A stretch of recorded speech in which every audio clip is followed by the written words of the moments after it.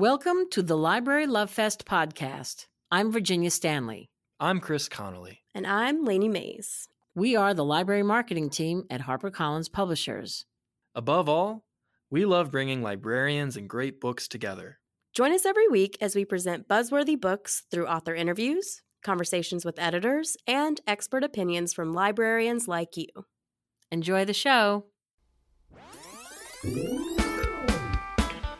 Book Buzz, HarperCollins Book Buzz. Check it out. Do-do-do, Book Buzz, HarperCollins Book Buzz. Brought to you by Library Love Fest. Hello, everyone. This is Chris Connolly with the HarperCollins Library Marketing Team. I am thrilled to be joined today by Rumaan, author of Leave the World Behind, as well as his previous novels, Rich and Pretty and That Kind of Mother. Rumaan's writing has appeared in the New York Times, the New Republic, New York Magazine, the Wall Street Journal, the New Yorker, and others. You live in Brooklyn, New York. Rumaan, thank you so much for joining us today.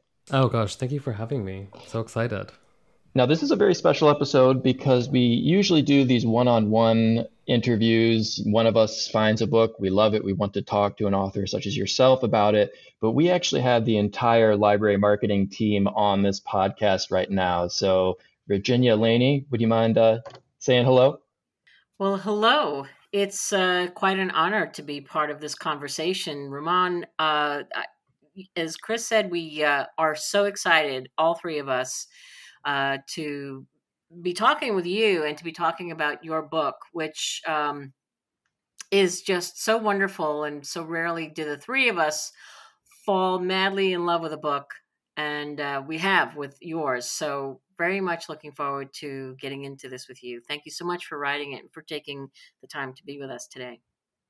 Yes, I think it says a lot when we talk about our interviews and we're like, we all want to be there. So we're so excited to have you on, and the book is truly a great read, and I couldn't put it down. So I can't wait to hear this conversation, and thanks for coming. Of course, thank you. I love an all hands meeting, you know. Yeah, we were talking, listeners, before we started recording about the Venn diagram of Virginia, Lainey, and I's reading preferences, and then the intersection, which is that rare moment, that rare time where a book just grabs a hold of all three of us and we can't stop blabbing on about it because it's that good. And here we are at the intersection, recording from the intersection, and we're really excited to dive into this very special novel. So just to give listeners an introduction to this book, Rumaan, would you mind telling them about your new novel? Oh boy, this is the question that I think every writer really dreads.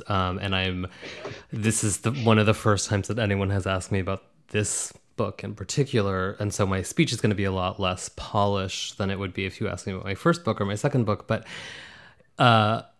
Leave the World Behind is the story of an upper middle class Brooklyn family on holiday for a week in an isolated part of Long Island, and they're there to have a sort of typical summer beach holiday. And after a couple of days of luxury and relaxation and summer heat, there is a knock at the door, and the couple opens the door and finds another couple standing there, and it is an older black couple named George and Ruth, and they say that this is in fact their house. They've rented it to them through Airbnb, and they've fled there from New York City because something bad is happening. And that sort of sets up what transpires, which is a few days of confusion and eventually kind of a madness about what exactly is happening in the world, in the borders beyond this tiny little house in the country. Excellent. And this novel is it's part thriller. It still has that literary, just beautiful writing that you're known for with Rich and Pretty and That Kind of Mother, and, the social critiques that are just so on point and insightful. What brought you to explore the thriller genre, though? Gosh, I'm so mindful of talking about capitalizing on the conventions of another genre because, you don't want to alienate the readers of that genre. You don't want to say this is going to be a thriller and then have a reader who is really well versed in thrillers pick it up and say, "What is this? This isn't thrilling at all." So that's a big, I know that is a risk when you are doing a kind of remix or a kind of hybrid form, but I wanted there to be a sense of momentum. I wanted this book to feel propulsive and frightening because I wanted the reader to occupy the same place that the characters occupy, which is a place of not entirely understanding what's happening to them. And it's not easy to do. If it were easy to do, everybody would be writing thrillers because you could make a lot of money writing commercially successful thrillers, right? This is not an easy thing to do. And so this is a little like saying, oh, I wanted to play tennis like Serena Williams. Like, it's sort of like a good luck with that, Like, if everyone could do it, it would be, it wouldn't be impressive. So I read some scary books and I thought a lot about how they work and why they work. And I tried to copy what I thought made them effective, which is tight scenes, short chapters, an emphasis on scene as opposed to description. But of course, I also really love description and I love running off at the mouth. And so trying to kind of split that difference and make a book that was true to what I want or what I think is interesting aesthetically with a sense of propulsion and a sense of momentum that I think readers of books that are thrillers find really satisfying, as they should, because it is a very satisfying form. Like when the book tempts you to keep turning pages, when you get to the end of a chapter and you think, okay, I have to get up tomorrow at 5:30, but I want to read one more chapter. That's a great thing to aspire to, and I hope that I got there. By all accounts, you have. I think I read it over the course of 2 days, maybe, and that seems to be the theme so far. Now, there are two important things happening in this book. There is the initial conflict where Amanda and Clay open the door and they see Ruth and GH standing there. Amanda and Clay are an upper middle class white couple. Ruth and GH, as you said, they're Black, they're homeowners, and there's that tension there. And you get into the thought patterns of Amanda and Clay and how Ruth and GH have to kind of tiptoe around that. They're aware of the risks involved in being a Black American. And then you have this larger conflict, which is there's this blackout in New York, communication is down, they still have power at this house on Long Island, but no one really knows what's going on, but it's obviously something bad. So you wrote this novel, of course, pre-pandemic, pre-George Floyd, pre-Black Lives Matter protests this year. So now what's it like seeing the novel in the world in the times we're living? I do. It is weird. It is definitely weird. There is some eerie resonance between the purely hypothetical space of this novel and the reality that we all inhabit now. But I also think it's just coincidence. And I also think that it's the task of the artist to distill something that's in the air and to sort of say, this is how we've been feeling. And we have been feeling a sense of disjointed, discomfort, strange, surreal feeling about our reality for quite some time. I think there are people who will say, oh, it's felt this way since November of 2016 when Trump became the president. I think there are people who would say, oh, it's felt this way since, George W. Bush was installed to be the president. I think, it's not a political divide. It's sort of a cultural divide, or just a way of approaching the world that feels more resonant now because of this pandemic. I think that there is a lot of art that is talking about feeling out of place and feeling out of time and feeling like the world is uncertain right in this moment. Just this year, there are two books that I think really did this superbly. One is Jenny Offal's novel Weather, and the other is Lydia Millett's novel A Children's Bible. And those are books that are very different from my book, but I also think that they're kind of similar in saying about the world in which we inhabit, like, look at this. It's very strange. What we've become accustomed to is very strange. Now, in addition to your career as a novelist, you're a very accomplished cultural critic. A lot of your writing, tackles a lot of these tough topics, but also pop culture. So I'm just curious about the role of culture in this book, where these characters aren't in a void, but the role of culture is really just through their memories of it and their formation by it. So what's it like separating these characters from this world that you're so familiar with? I think I tip my hand in that culture, art, music, define it how you will, is very important to me. And there is a moment in the book where one of the characters, Ruth, who is the black homeowner, is lamenting not being able to hear Swan Lake. That she's talking about Tchaikovsky's music as deeply important to her, and she's fretting that they've reached a point in their lives where they may not be able to ever hear music like that again. And that's just my own personal, that's one of those moments where you are just putting your own opinions and your own words into a fictional avatar's mouth.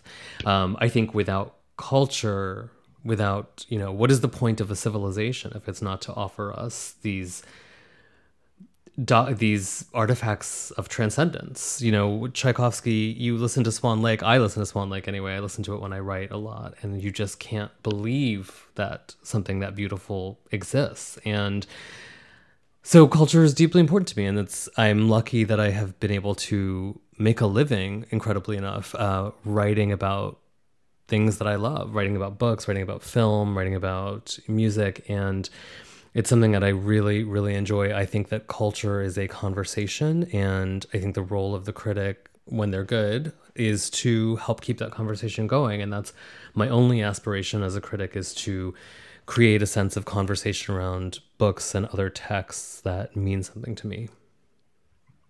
Excellent. Now, so I was reading some past interviews that you've done for both Rich and Pretty and That Kind of Mother, and you mentioned the challenge of writing technology, particularly smartphones, social media, writing that into a story without potentially dating the work. So I'm curious, with this novel and with many other thrillers, ridding themselves of technology can help focus the plot to a degree, but with your novel, it plays a bigger role. I think of a certain drive taken by Clay where he doesn't have his smartphone. Could you talk about the process of writing this book? This is an incredible gotcha question, because I don't remember having said before that I found it difficult to write about technology. And I do find it difficult to write about technology. And the flip side of that is that what's happening in this book is, so they're in this house, they're all trapped there. They don't have any cell phone service. That's the first thing they do when this couple arrives, is they all take out their phones to see what's happening. And they all find that they're unable to get any service. And that becomes sort of a nagging concern throughout the book, that they can't figure out, they can't verify whether or not anything is happening in the world. And so I suppose the distinction between my previous works and this one is that the technology becomes a part or a focus of the story, that the story is explicitly talking about the ways in which we are as addicted to technology as we are to anything. And in the book, Clay is a smoker, a secret smoker of cigarettes, and I was using that, that is a very a visceral feeling to me that sort of metaphorizes, I think, our relationship to our phones. Every person I know has heard a phantom phone ring or felt the tingle, the phantom tingle of a notification that didn't actually come. Mm-hmm. They've looked at their phones. They've been holding their phone and looking at their phone while also simultaneously looking for their phone, not even realizing that they're looking at it. Everyone I know is as utterly seduced by technology as this, and I just think that is a fact of human life, and at least the way we live it now. And when you remove that technology, what ensues is a kind of withdrawal, and it lays bare some of what is really troublesome about technology. Clay sets out in the car to save his family from a situation that he sets out really just to find clarity about the situation, that in the absence of having a working phone signal, in the absence of having the cable television, he'll just get in the car and drive into town. And he sets out to drive into town and finds that he actually doesn't know how to get there.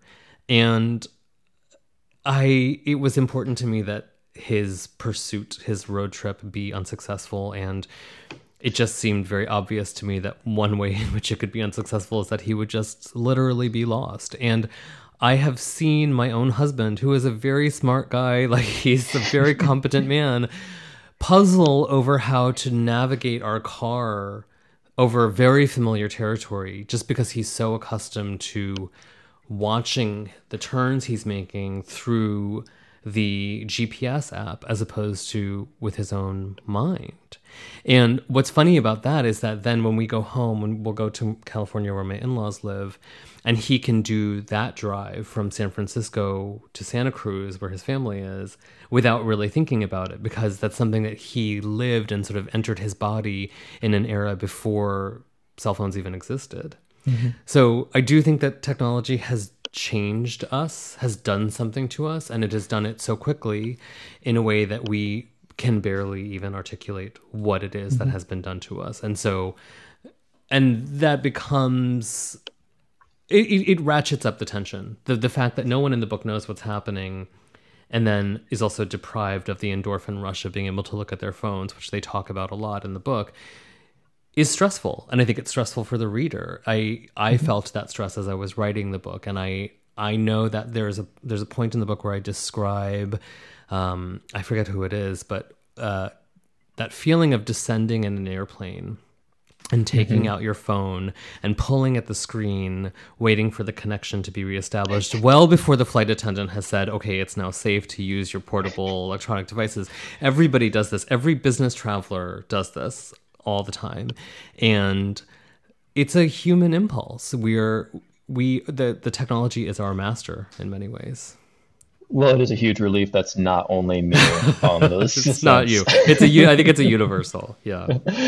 And I love that drive that Clay takes. It just reveals so much and just gets to the heart of so many of the themes in this book. And I won't reveal what happens on that drive, but something you do in all of your work really well is, you capture that inner conversation between who we are and who we think we are. And when those two identities collide, I also think of GH as things are becoming a little more chaotic and he's so cool-headed and analytical.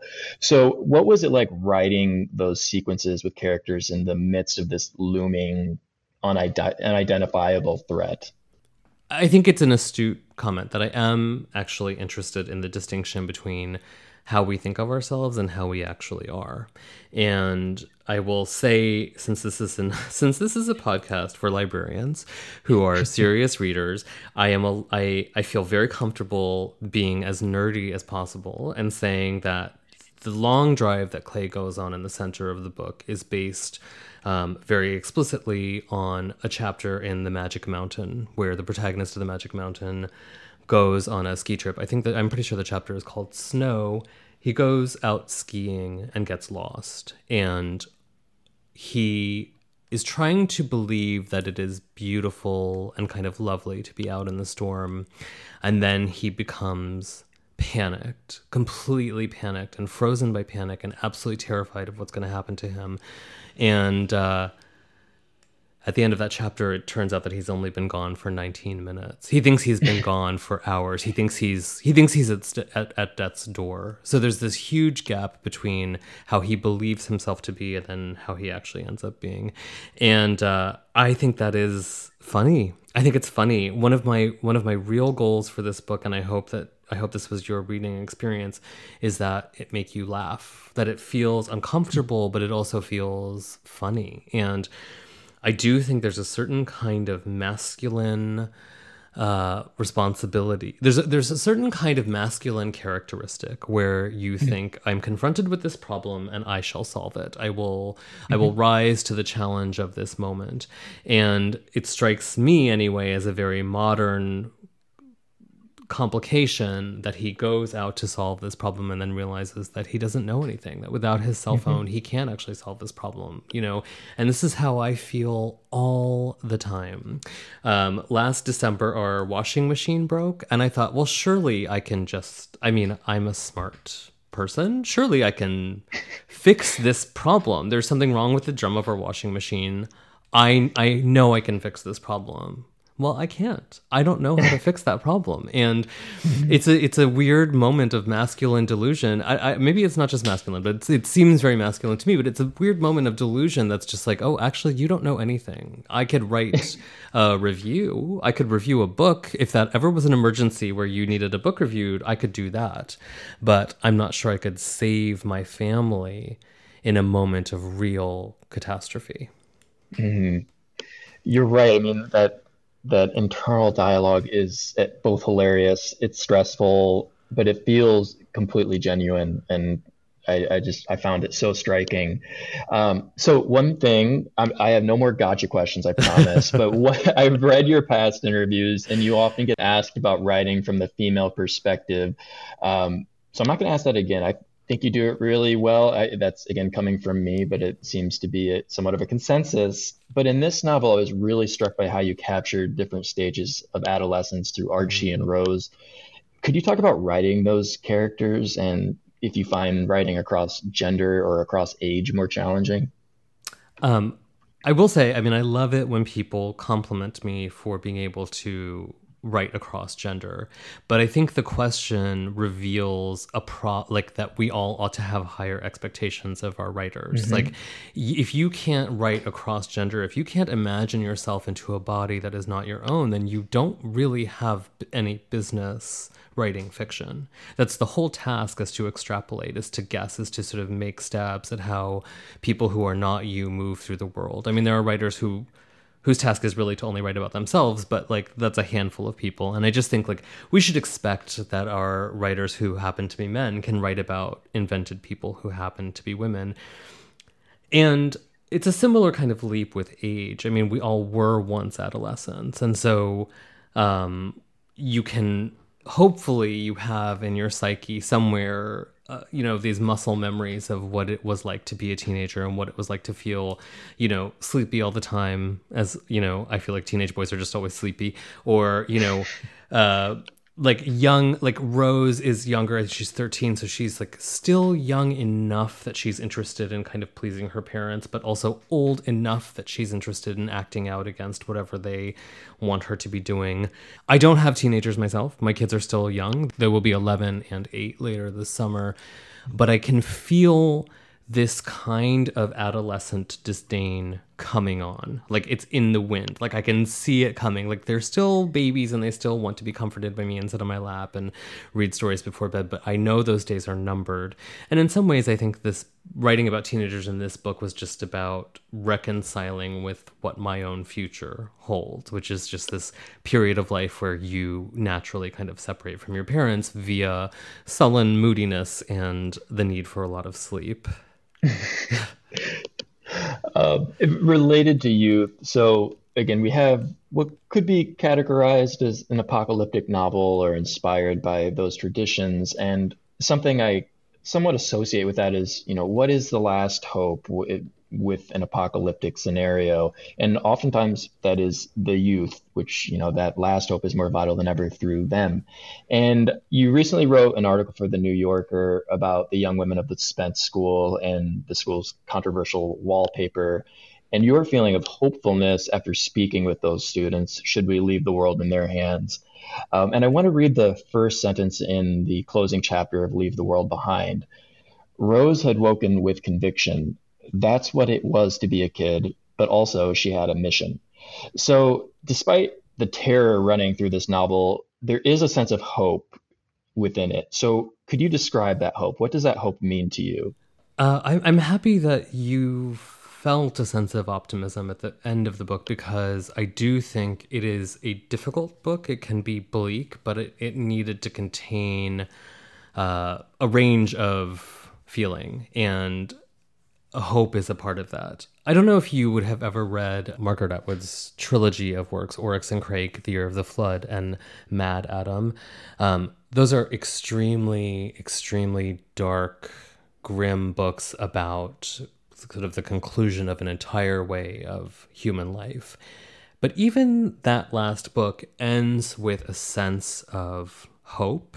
And for Atwood, it ends with this sense of hope around language, that this invented race, who are sort of the only things left on the planet, begin to develop a sense of language. And so there's a feeling that writing itself, that kind of art, the art that you've just spent a couple thousand pages with, will endure in some fashion in her vision of this future. And it's a slim read to hold on to of optimism as you're reading this very grim, very scary book by, one of the greatest writers we have right now. But I think it's instructive. And I think that, a reader wants a book that represents the complexity of actual feeling in the moment. And the actual feeling in the moment is both the world at the moment is very difficult and it's hard to look at all of these problems, but there is some kind of optimism. There is a sense that young people right now, and I believe this, are thoughtful, are politically engaged, have a language of political engagement, have an imagination about rethinking about almost everything in the culture, rethinking the way that we talk about gender, rethinking the way that we talk about capitalism, rethinking the way that we talk about race. And this is not some phenomenon that's restricted to living as I do in Brooklyn and being, around a certain kind of person. I really do feel like this is a generational shift. And when I think about that rising generation, I genuinely feel a sense of optimism. And I think I tweeted this once, but in this country, you have to be 35 years old to be the president. And I think maybe we should sort of rethink that and say, actually, you can only be the president if you're between 19 and 37.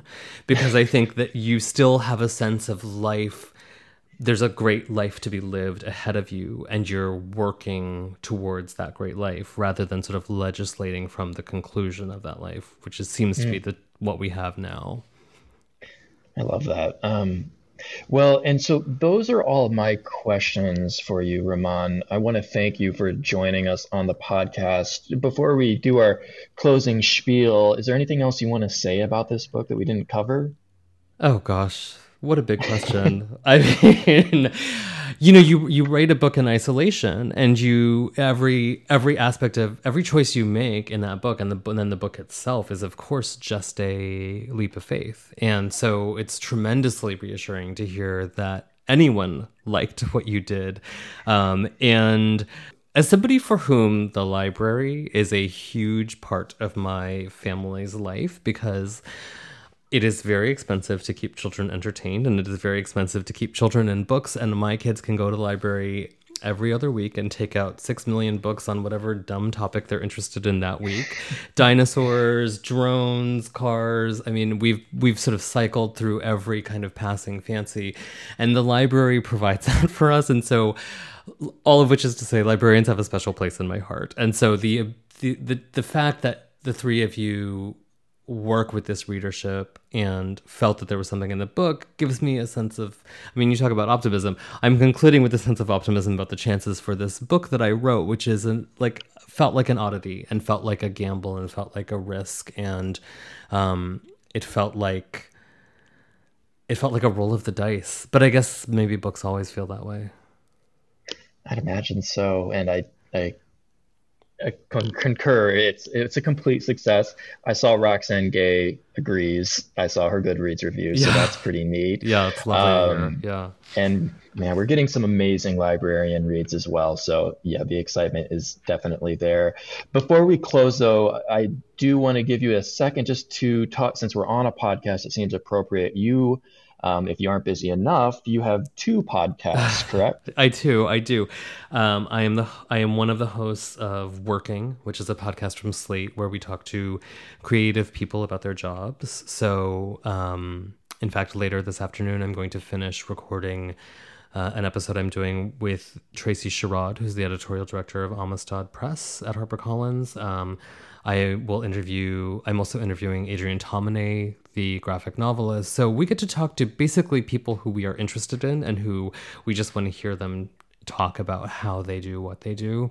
And I'm also one of the hosts of a show called Outward, which is Slate's kind of gay and lesbian roundtable conversation podcast where we get to talk about, everything from what's on Netflix to the death of Larry Kramer. And they're both really fun shows. And I think Slate, rightly so, has a great reputation for its audio reporting. I just think Slate is really adept at getting people together on, audio and letting them sort of talk through things. And it's great fun. And it's really, especially because we are all working from home now, right? We're all, I'm here with my husband and my 2 kids who I adore, but sometimes it's nice to get on the phone, to get on Zoom and be able to talk through a pressing issue of the moment with somebody else, someone who I do not have to make dinner for.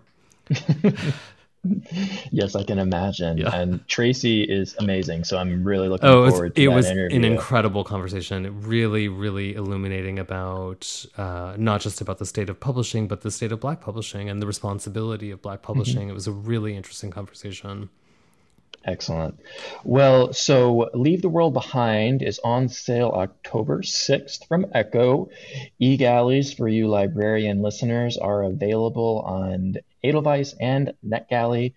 Rumaan, thank you so much for joining us today, and congratulations on this novel. Thank you so much. It was really fun.